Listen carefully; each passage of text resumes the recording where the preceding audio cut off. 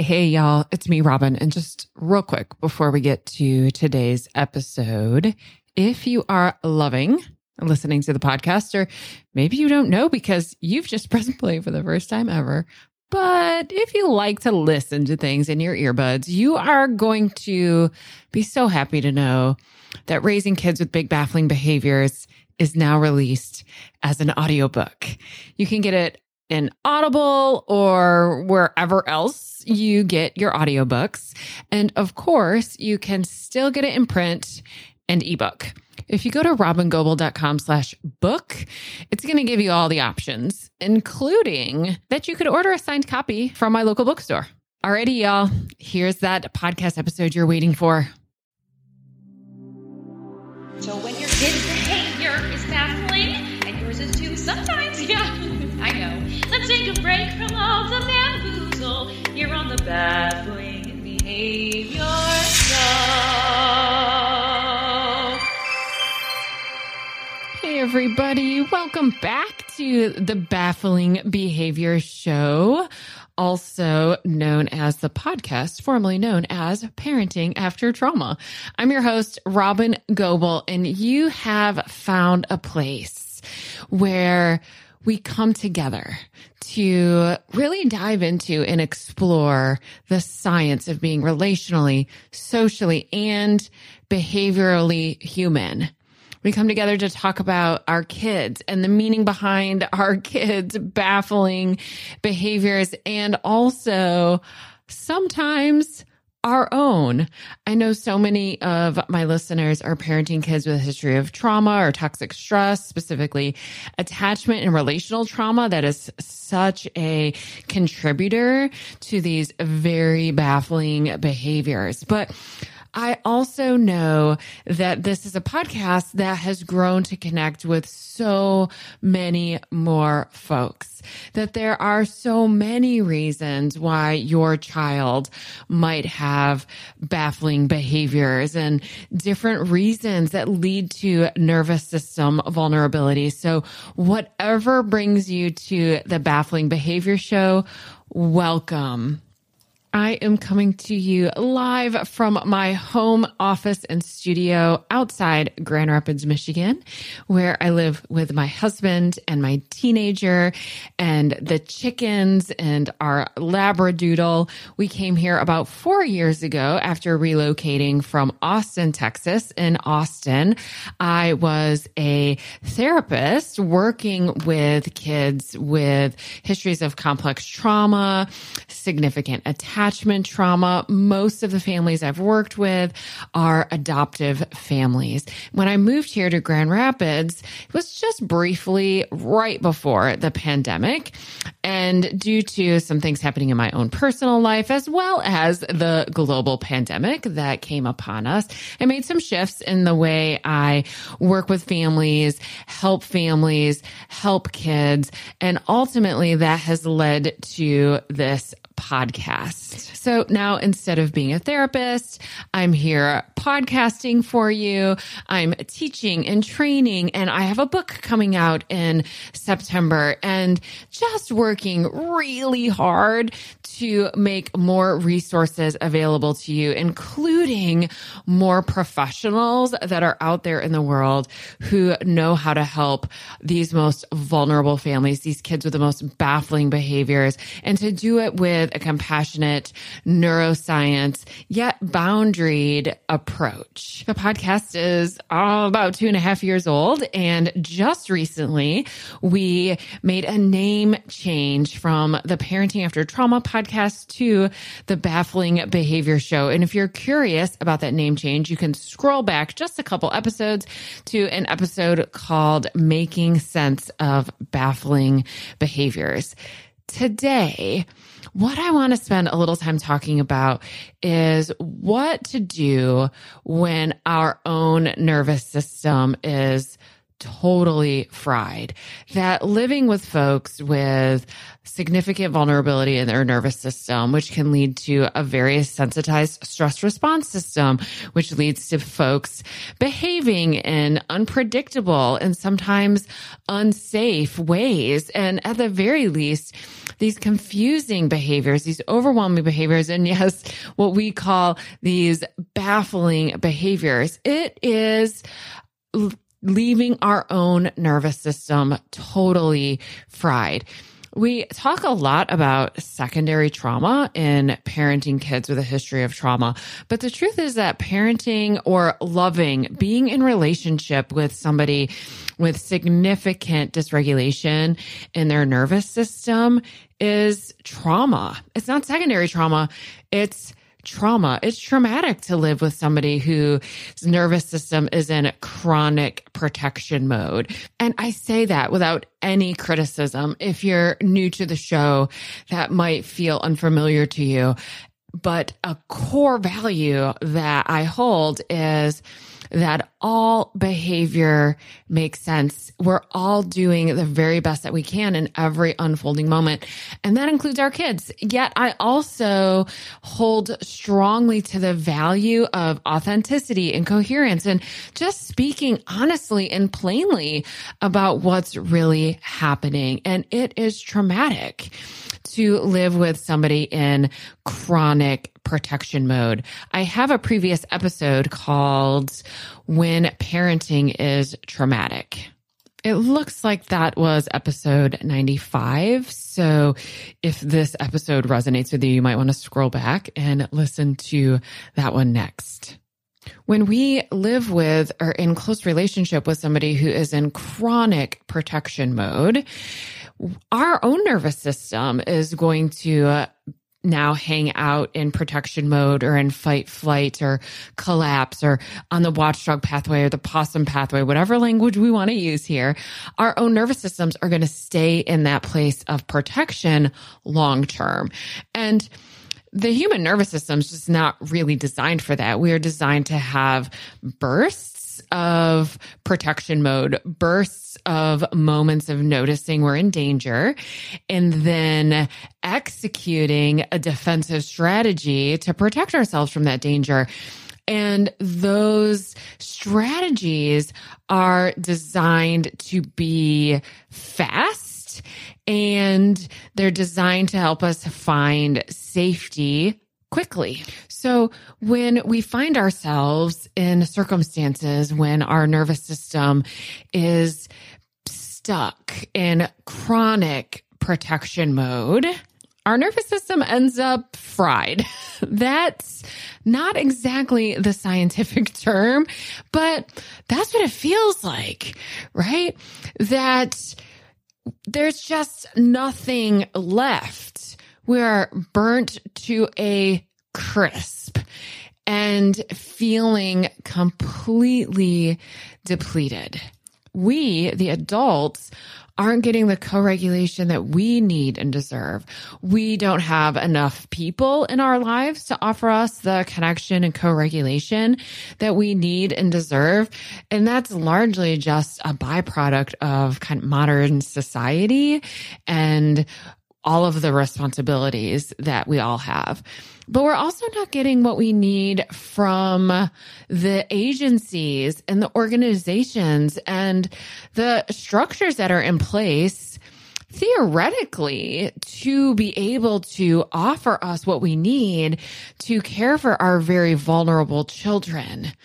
Yet so few of you are actually getting what you need from those agencies and organizations. And I know that for a lot of you, it's actually even worse than that. Like, not only are you not getting what you need, but what you're getting instead is a lot of blame and shame. Now, that's usually coming from folks who work for these organizations and agencies or have these helper roles who are also in total burnout, who also have nervous systems that are completely fried. They themselves are stuck in protection mode, which leaves us all very vulnerable vulnerable to shaming and blaming. So while I'm not excusing this behavior, we can make sense of that behavior. And you know that that is one of my core values, that understanding behavior is not excusing behavior.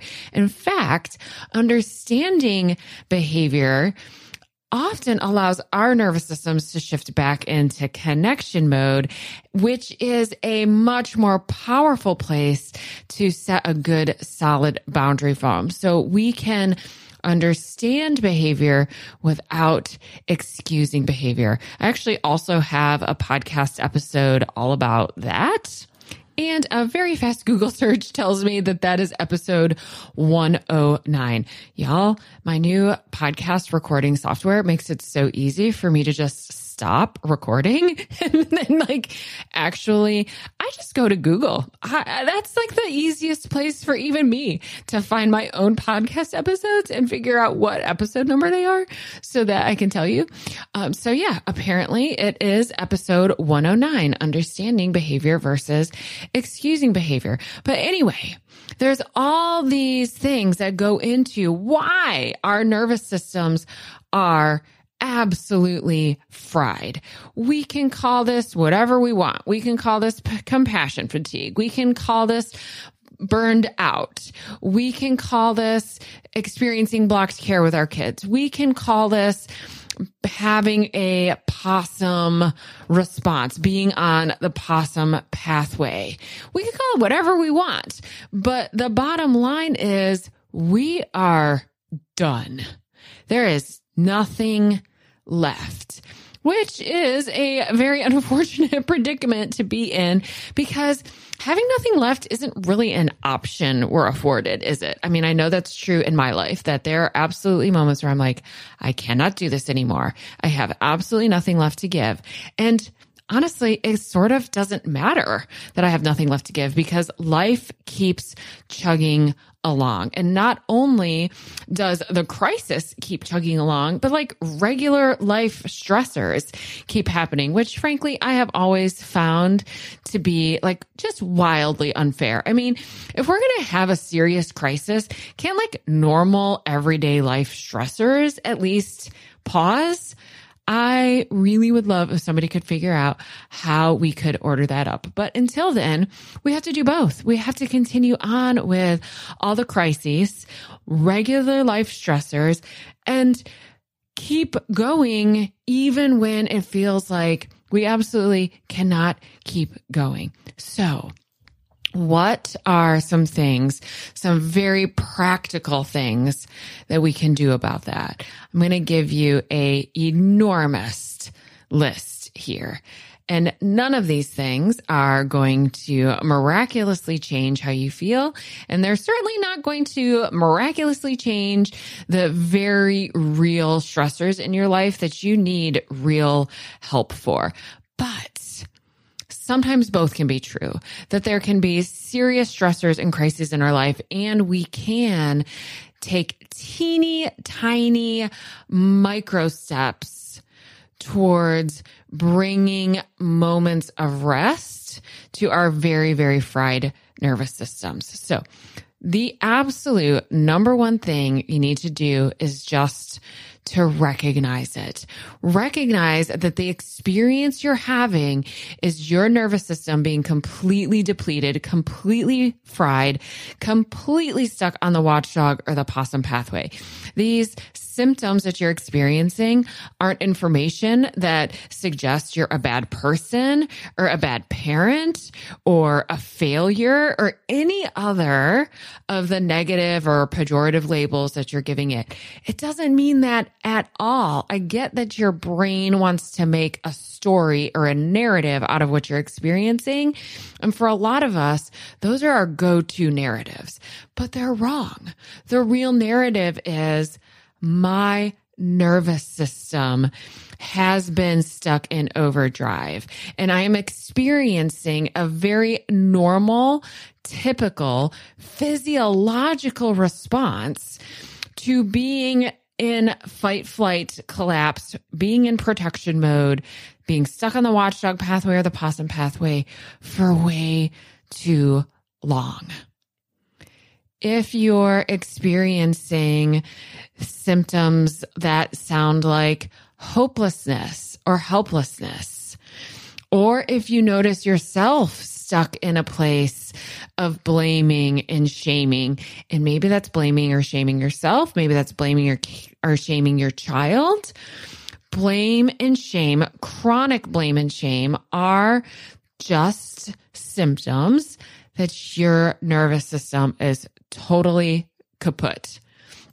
If you are struggling to see beneath the behaviors, right? If you understand this nervous system approach to behaviors, but you're having a real hard time using that approach or even caring, like maybe you're thinking like, yeah. I know that we have to use our X-ray vision goggles. I know that we have to see beneath behavior, blah, blah, blah. I just don't care. I just can't be bothered to do that. Well, if those are some of your thoughts, you're not a bad parent, but your nervous system is fried. On the flip side of things, you might be feeling almost like this intense sense of urgency, like this panic, like, oh my gosh, we have to fix this right now. If this doesn't get fixed right now, what's going to happen, right? That intense sense of urgency. Now, I don't want to minimize the fact that I know a lot of you listening have situations in your family that really have some urgency to them. Like they are really causing harm or danger.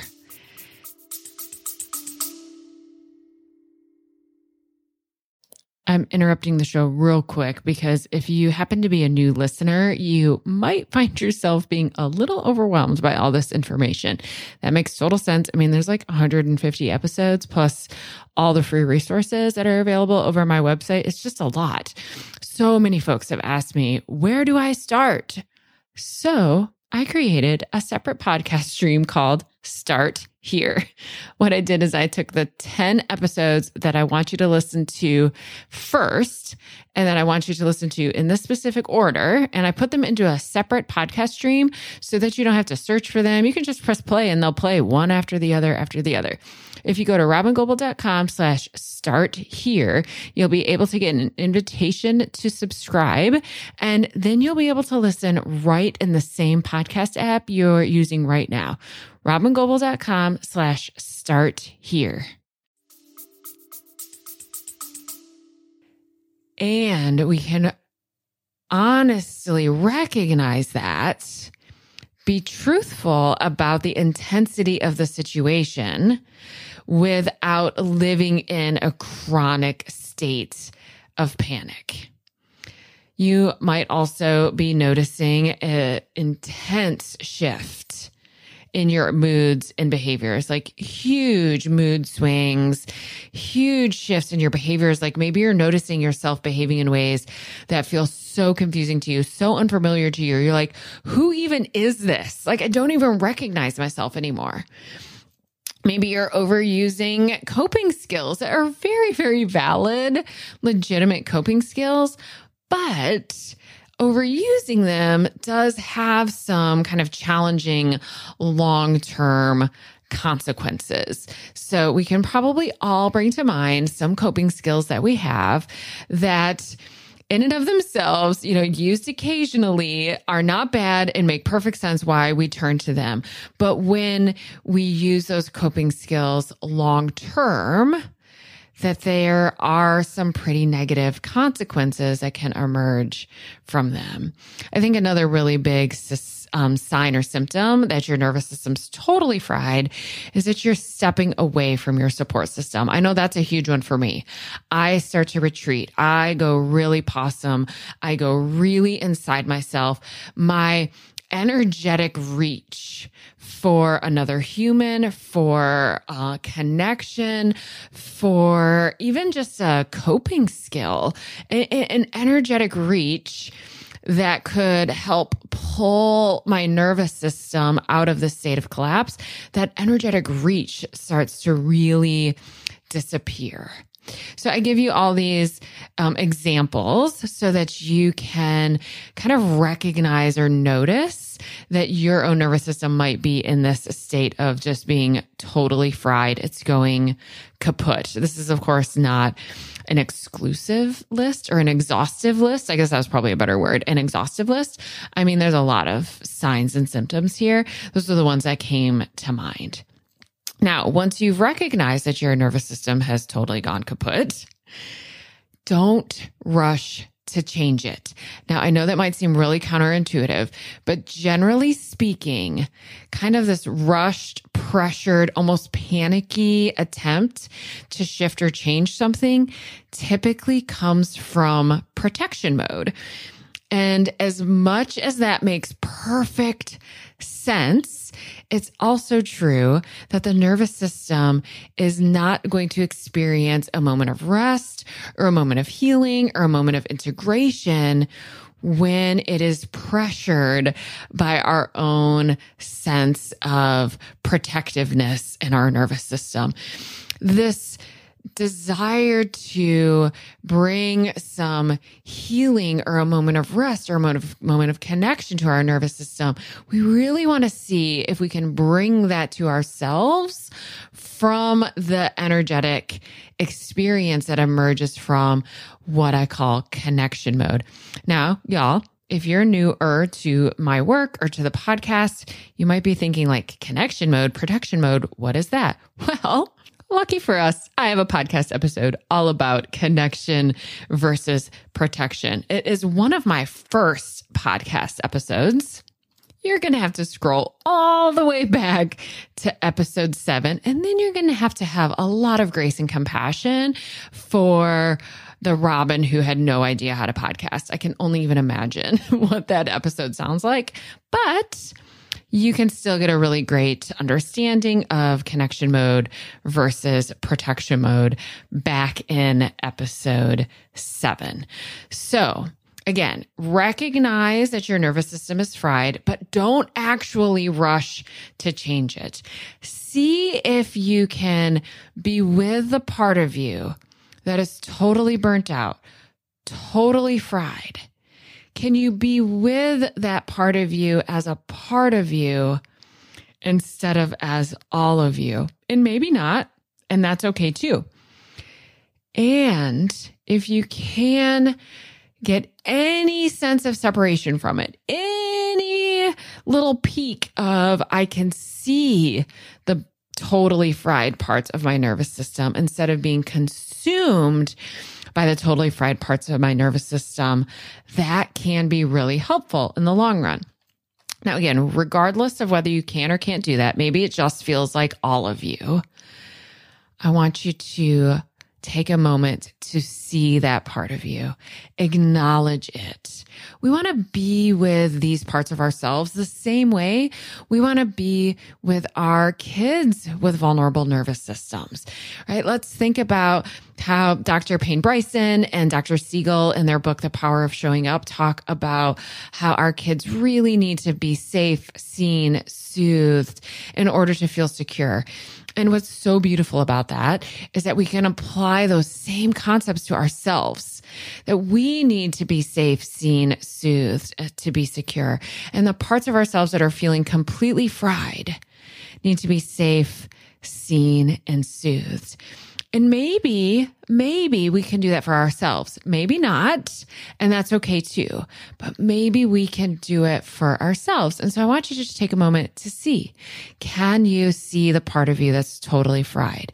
Can you acknowledge that part of you?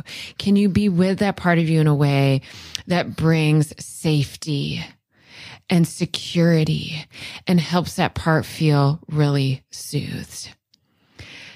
Now, another step is self-compassion.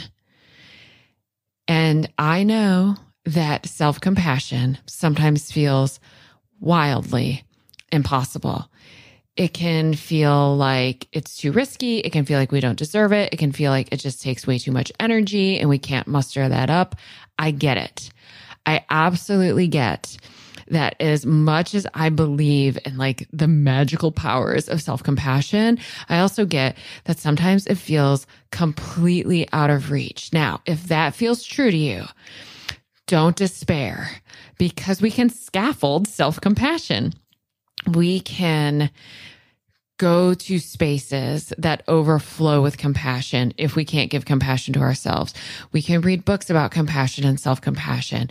You can keep coming back to this podcast because hopefully you feel how much I ooze compassion for you in every single episode. Be in spaces of compassion.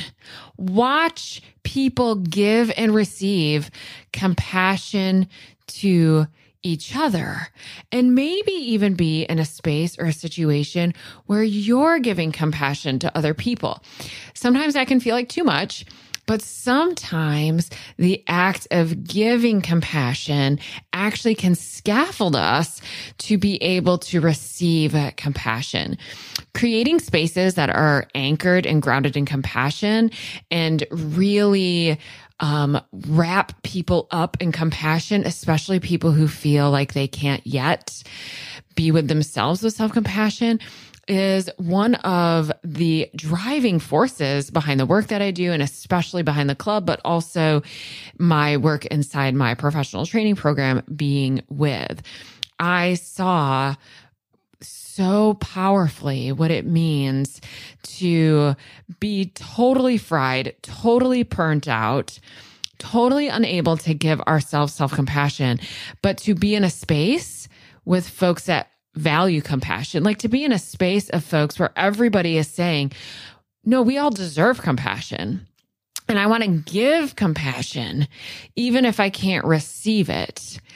It's so powerful to be in those kind of spaces because there ultimately comes a point where we kind of do have to pause and say, if I believe everybody in this space deserves to receive compassion, what makes me so special that I'm like the single one outlying variable that doesn't deserve compassion? So we can scaffold self-compassion by being in spaces that are grounded in the power of compassion, as well as by giving compassion to others.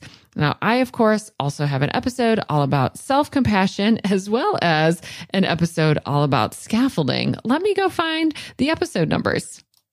All right, I'm back from a little Googling. Self-compassion episode is episode 8, one of my very first ones. Now, again, I talk about self-compassion probably in almost every episode. But if you really want to get into like the nitty-gritty of self-compassion, head all the way back to episode 8.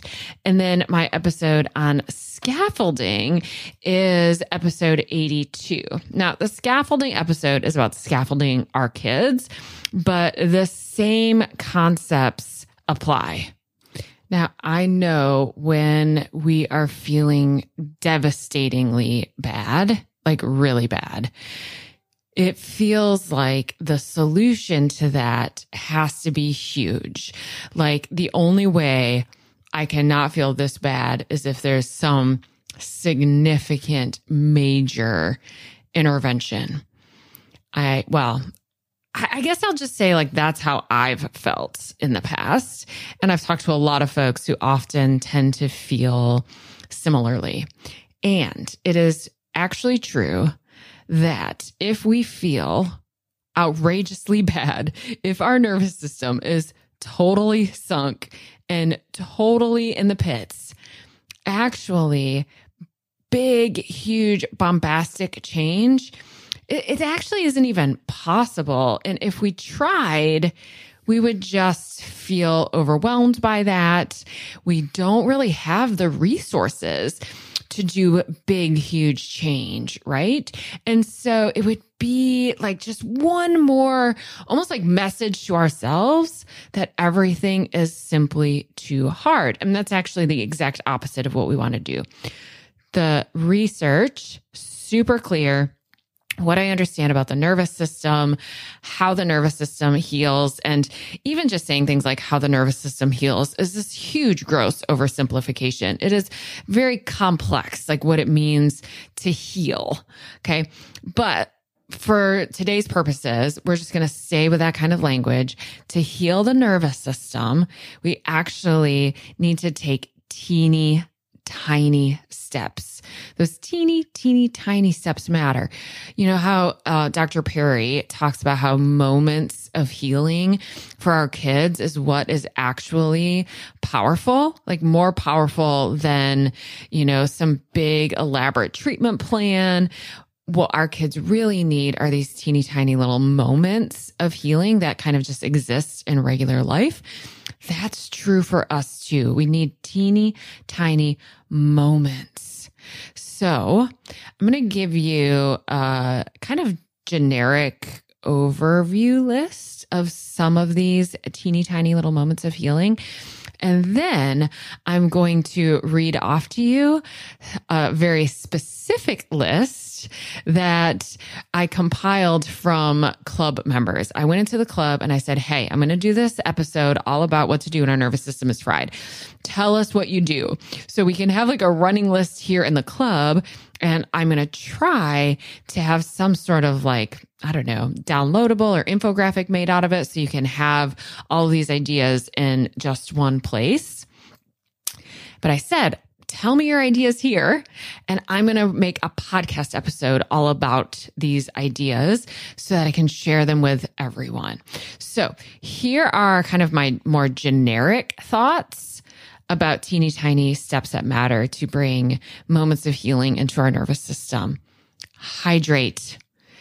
Pause the podcast right now and go get a big glass of water. In fact, I'm going to pause recording and take a big gulp of my water. All right. I practically just downed that water bottle. I know that when I'm pretty stressed, I stop drinking. I don't know why, because honestly, at my desk right now, I have 3 cups. I have 3 different beverages sitting. No, actually 4. One was hiding behind one. I have 4 different things that I could drink sitting on my desk right now. But when I'm really stressed, I stop drinking them. And y'all, our body needs hydration. So carry around something to drink and then actually drink it. Don't just sit here and look at 4 different things you could drink on your desk like I do. Okay, hydrate. That was 1. Try to eat nourishing foods. I know this is a toughie. I know that it's very human to crave quick bursts of energy like carbs and sugar, as well as comfort foods, as well as processed foods, the more stressed we are. That's perfectly human. Please do not shame yourself for that. I'm not even going to ask you to try to not eat carbs and sugar and processed foods and fried foods. Don't stop that. But also see if you can sneak in something that has some nutrition in it. An apple, a cheese stick, a hard-boiled egg. See if you can just add in a little bit of nourishment from the foods that you're feeding your body with. Think about ways you can sneak in some gentle movement. If your nervous system is totally fried, you should probably not start a marathon training program. But tiny little moments of gentle movement are so helpful for our body to remember its experience of safety, for our body to consider kind of discharging some of that energy. Gentle movement that you like. Okay. Don't try to make yourself start a movement routine full of movement you don't like. And movement doesn't have to be running or exercising or yoga. Movement can be that you swap out your desk chair for a chair that swivels. Movement can be so small. All I want you to do is be deliberate about it and notice it. Now, if you are somebody who loves to run, or you love to do boot camp, or you love to do yoga or whatever, by all means, I'm not telling you not to do those things. I'm just saying that no kind of movement, is getting more accolades than another. Just look for ways to move your body, move it in a way that feels good, and move it in a way that you like and enjoy. Find folks to connect with. There's research that I often reference that was done actually with healthcare practitioners, and I've applied it to like social workers, childcare workers, or child welfare workers, and the parents that I work with. That shows that those of us working in these highly stressful environments, those of us parenting in these highly stressful environments, where we have this expectation to be focused on other people's emotional experience while also sort of not paying that much of attention to ours, right? And so I've worked as an emergency room social worker. That described my job there. I've worked child welfare. That described my job there. I worked as a therapist. That describes my job there. And that definitely describes the job of being in relationship with somebody with a highly vulnerable nervous system, right? That there's this expectation that we show up and are available for all of their feelings while suppressing our own. So it is so important that we have places where we can go and express all of those suppressed feelings, all of those honest, authentic feelings, and especially the feelings that you might feel a little embarrassed by or a little ashamed by. Those ones especially need a place to be expressed, and you deserve to have all of those parts of you held and seen, and most importantly, not judged, while also being held and seen by somebody who isn't going to let you get stuck there.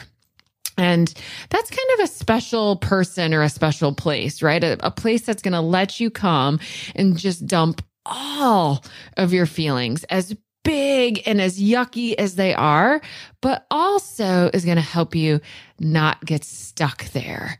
So look for those places, look for those relationships. If you have relationships like that you've not been paying a lot of attention to lately, see if you can nourish those relationships a little. This is, again, one of the reasons I created the club, is that I know so many of you don't have those places, a place where you can be totally honest, not judged for your honest, authentic, very human feelings, even if they're kind of big and feel kind of yucky, right? Or a lot yucky. Not judged, but also isn't a place where we hang out and get stuck in those places. And of course, I have to give a nod again to a practice of self-compassion, self-compassion, self-compassion. And if that feels too hard, finding places where compassion is a value and immersing yourself in the culture of those places. And really, that can even just be reading books, listening to podcasts, right? Surrounding yourself with the energy of compassion, even if you feel like you don't deserve it, or even if you feel like you can't give it to yourself yet. Just immerse yourself in spaces where compassion is a value.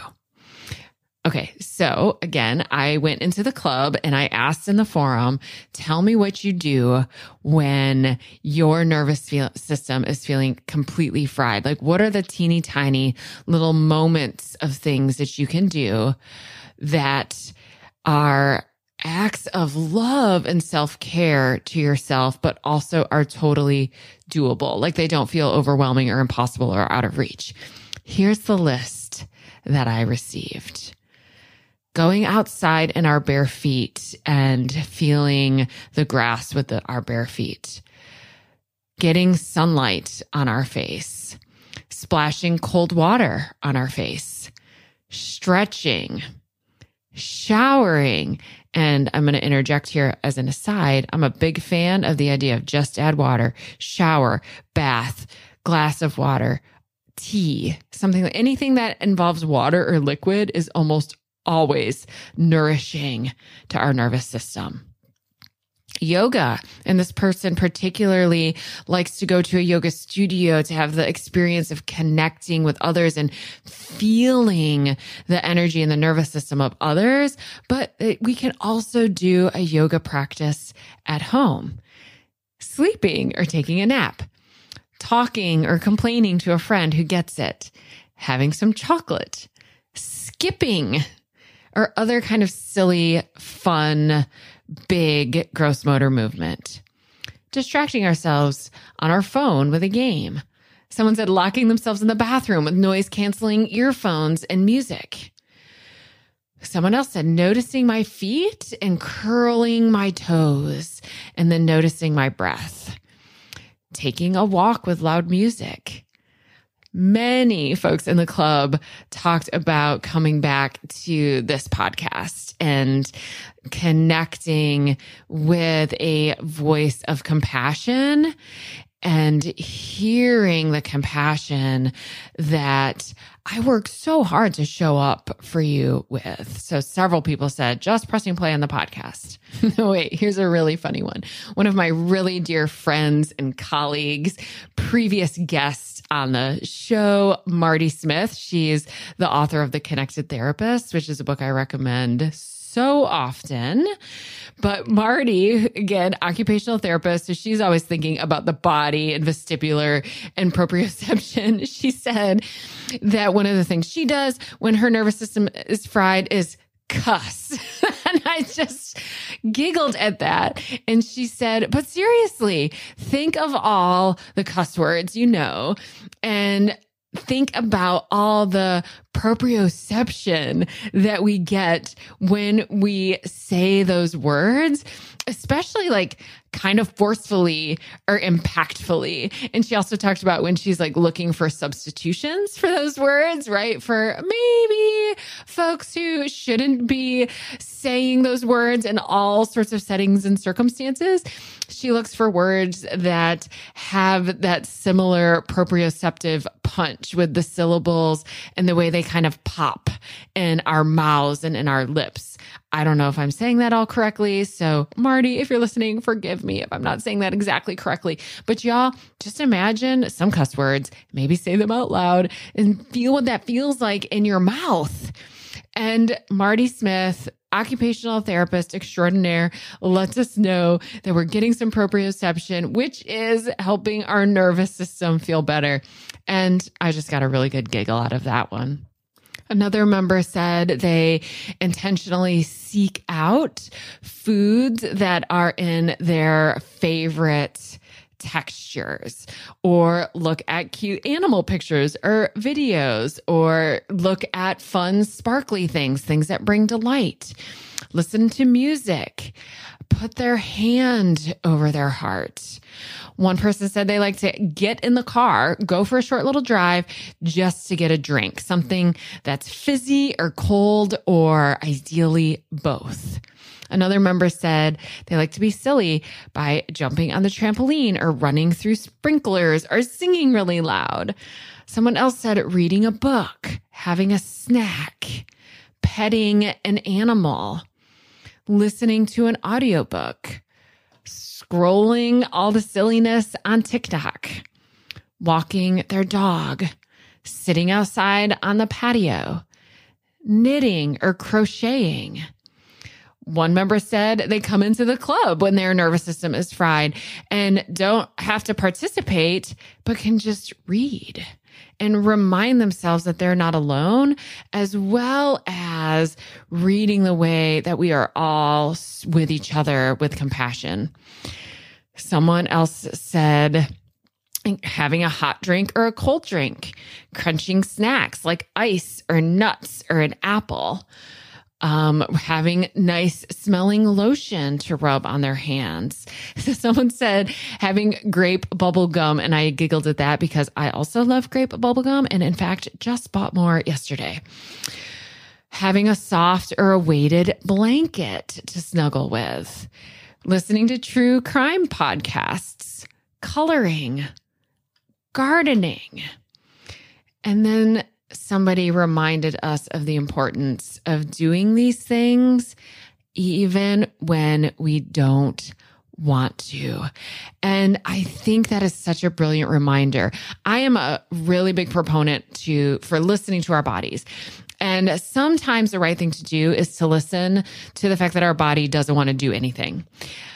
And sometimes, especially as we're like falling, or what could even feel like kind of crashing down that possum pathway, part of the possum pathway experience, having a really fried nervous system, is the pull to just keep falling down the pathway, to not do something that we know could help our nervous system experience a moment of rest. And I'm not talking about talking ourselves out of feeling bad or any kind of toxic positivity or ignoring very legitimate, things that are hard. I'm not talking about that at all.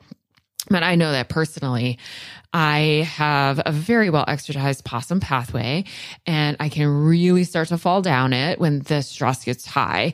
And there's this part of me that doesn't want to get out of it. Like, there's almost something that feels good about continuing to just go further and further and further down that pathway. And what I have had to learn to do is to notice the pull for wanting to continue down that pathway, and to notice how good it feels like that would feel. And also to have the thought, it might actually be better to not fall down that pathway. And you could keep yourself out of crashing by doing something as simple as having a crunchy snack, or just getting up and out of this chair, or watching a funny video for 30 seconds that makes me laugh, right? That doesn't have to be this big, huge ordeal, but I start to get really, really frozen feeling. And if I'm not careful, I will crash down that pathway so far that it's really, really hard to get out. So I've had to learn how to kind of notice that place of, I don't want to do these things that will help me feel better, but I also know that it's better for my nervous system to not fully crash hard down that possumy pathway. So I wanted to record an episode that had small, practical, easy things to do that don't involve childcare, that don't involve a lot of money, that don't involve, that don't take more than 10 seconds, because I know that most of you don't have any of those things. And I do want to also mention a few things that I've known that can be really helpful for a totally fried nervous system if you have the energy, the time, or the resources for some of these things. Therapy can, of course, be so helpful. Now, therapy can also be not helpful if it's with a therapist who's not very attuned. But if you can find a therapist who really gets what it means to be in chronic protection mode and to live with somebody in chronic protection mode, and how bad that feels and what your nervous system needs in order to find moments of rest, therapy can be so helpful. I know therapy can be a luxury and for so many reasons, therapy can be really inaccessible, which is why I work so hard to do the work that I do to create these experiences for folks that don't have access to things like therapy. But if you do have access and the potential to experience good therapy, go for it. Big fan of good therapy. And if you don't have access to a good therapist, see if you can at least find somebody who gets it, who will listen to you, and who will believe you. I also think when it's possible, if you can outsource not childcare related tasks. So housework, cleaning, grocery shopping, like things like Instacart, getting your groceries delivered, looking for ways that you can simplify your life, take tasks off your plate, like yard care, things like that. Things that are relatively easy to hire out, where I know that finding somebody to care for your kids is not an easy thing to hire out. Again, I know this is a huge privilege to be able to do that. If you have that privilege, I think it is one that is well worth exercising. I also have found functional or integrative or precision medicine to be so helpful for folks in chronic stress cycles. So going beyond, your maybe regular physician or psychiatrist and looking for somebody who specializes in functional medicine, integrative medicine. Sometimes that could be like a naturopath. It really depends on like kind of where you live and what sorts of practitioners or professionals might exist in your area. But somebody who is skilled at not looking at just symptoms, but at what's driving those symptoms and can really help you make tiny changes that have big impact on the nervous system. I know that functional medicine has helped me and my family tremendously. Functional medicine has helped me when my nervous system is totally fried, when I'm in those situations where like, I can't change the stress that I'm under, right? Like you go to doctors, you go places and they're like, decrease your stress. And you're like, ha, ha, ha, that sounds nice. I'd love to do that. But yeah, that's not possible. And so when I found a practitioner who just acknowledge that my life was what it was. It wasn't going to change, at least not anytime soon. And I also wanted to feel better. And I've had a couple different practitioners at different times in my life that didn't shame me for how stressful my life was and also supported me with very real practical things I could do to help my nervous system. So functional, integrative medicine, a naturopath, maybe something like that. If you can work with somebody that's kind of like a personal trainer or a private yoga instructor or somebody who can support you in engaging in the type of movement that your body really likes. And the reason I think it can be helpful to have somebody support you in this journey is one, connection.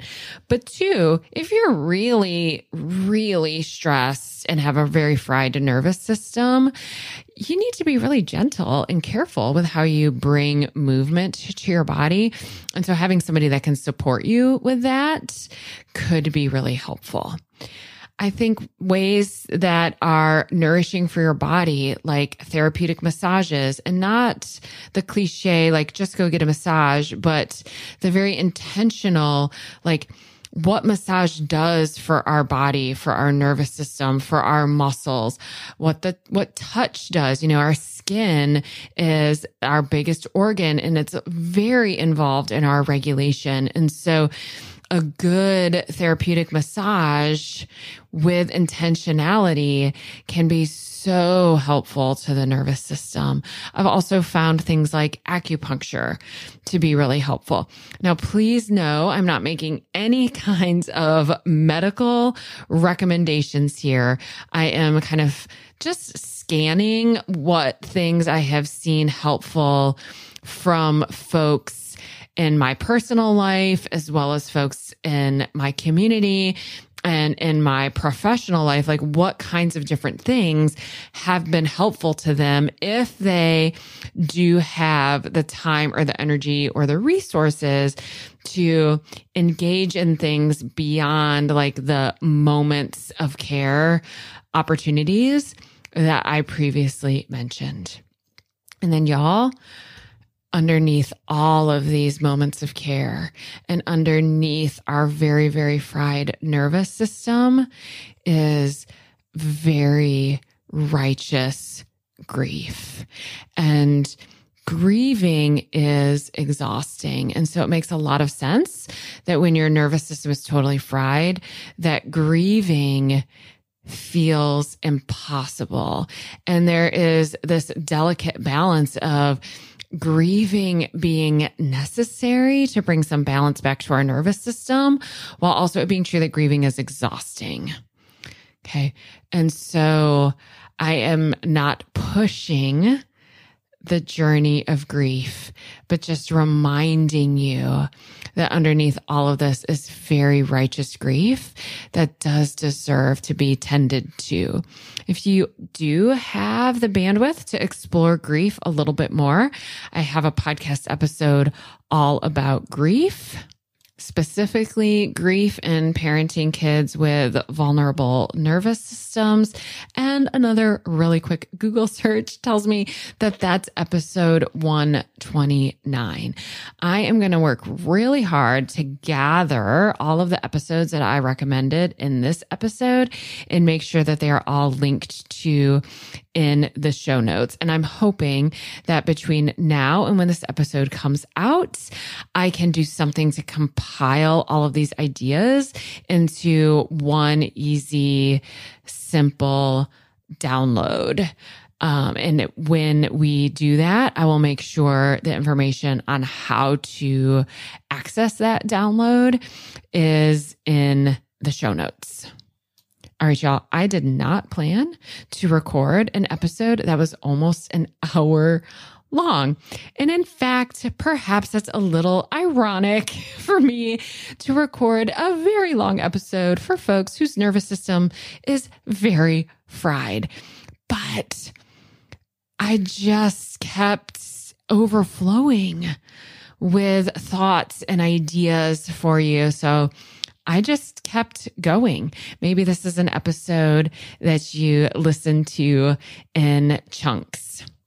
I hope you got some good ideas, some very tangible, practical, accessible things you could actually do ideas from this episode. And I also hope that you just are feeling from me how much I see you, how much you deserve this care, because receiving that message is as important as any of the things I mentioned in this episode that you could do. But receiving the message from somebody that they see your struggle, that it's valid and that it's righteous and that it makes so much sense that you're finding yourself in this place, that is crucial. So I want you to pause here and just really take a moment to take that in. Y'all, it is just like the biggest honor and privilege of my life to be with you in this way, to know how precious your time is and that you choose to connect with me, you choose to press play, and you choose to share this resource with folks who need it. I don't take that responsibility lightly at all. I adore you. You are totally worth it. And I will see you again next week, back here on the Baffling Behavior Show. Bye-bye. Are you ending this episode with maybe a big sigh of relief? Like, yes, finally, someone gets me and my kids. But also maybe a sense of like, okay, but now what? All right, y'all, I've got lots of possible now whats. If you want to connect with me directly, like pick my brain, have access to me almost every day, not to mention hundreds of other parents from around the world who totally get what it's like to be you, then you're going to want to join us in the club. We have monthly live events, including groups for siblings of dysregulated kids, a huge video library with something like 80 or 90 videos, plus transcripts and certificates of completion. Plus, of course, a very active forum that I'm participating in every single day.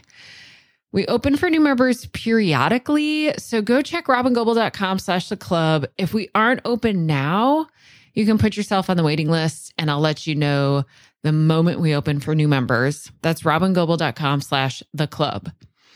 Now, if you're a professional and you want to strengthen your capacity to work with the families of kids with big, baffling behaviors and vulnerable nervous systems, plus use all of my materials, including a 12-module course that follows raising kids with big, baffling behaviors, plus be included in an online searchable directory so families all over the world could find you, then you're looking for Being With, which is my year-long immersive training program that runs January through December.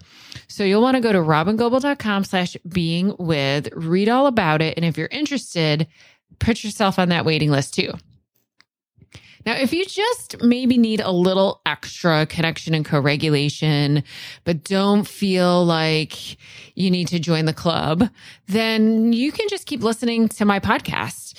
Or you could go subscribe to my Start Here podcast, and that'll give you 10 episodes in order that will take you through cultivating a great foundation of parenting with regulation, connection, and felt safety. That's at robingoble.com/start here. You have to go there. You can't just find it in your podcast app. Or you could get yourself a copy of Raising Kids with Big Baffling Behaviors, paper book, audiobook, ebook. You can get that anywhere books are sold. Or you can just head to my website, download one of my very many free resources. I keep them all really easy to access at robingoble.com/free resources. Webinars, masterclasses, ebooks, infographics, all sorts of stuff. Go check it out. See what of those things could be supportive of you or maybe to the other adults in your life who are helping support you and your child. There are just so many ways that you and I could be more connected, and you can get the amount of co-regulation and support that you need. If it feels like a lot to remember, all you have to do is go to robingoble.com and take your time clicking around, seeing what I got there. I am so glad you and I are connected now, and I can't wait to be with you again soon in our next episode of the Baffling Behavior Show. Bye-bye, y'all.